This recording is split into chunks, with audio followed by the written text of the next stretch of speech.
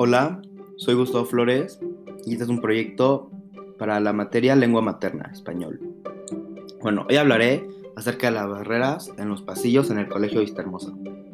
Bueno, empezando por qué son barreras que generan los alumnos de sexto de prepa para impedir que los niños más chiquitos que ellos lleguen a tiempo a sus clases y así les pongan falta. Bueno, yo creo que la solución más factible para este tema es que todos los maestros durante el cambio de clases salgan de sus salones para vigilar los pasillos y revisar que todo esté en orden y los jóvenes de sexto no puedan hacer eso más. Y si los ven, les darán un aviso y la segunda vez ya será una penalización, ya sea un reporte o citar a sus papás. Bueno, y en mi opinión, yo creo que esto no debería hacerse, ya que es un poco abuso para los menores, ya que no pueden hacer nada, ya que los de sexto son más altos y por ende más fuertes.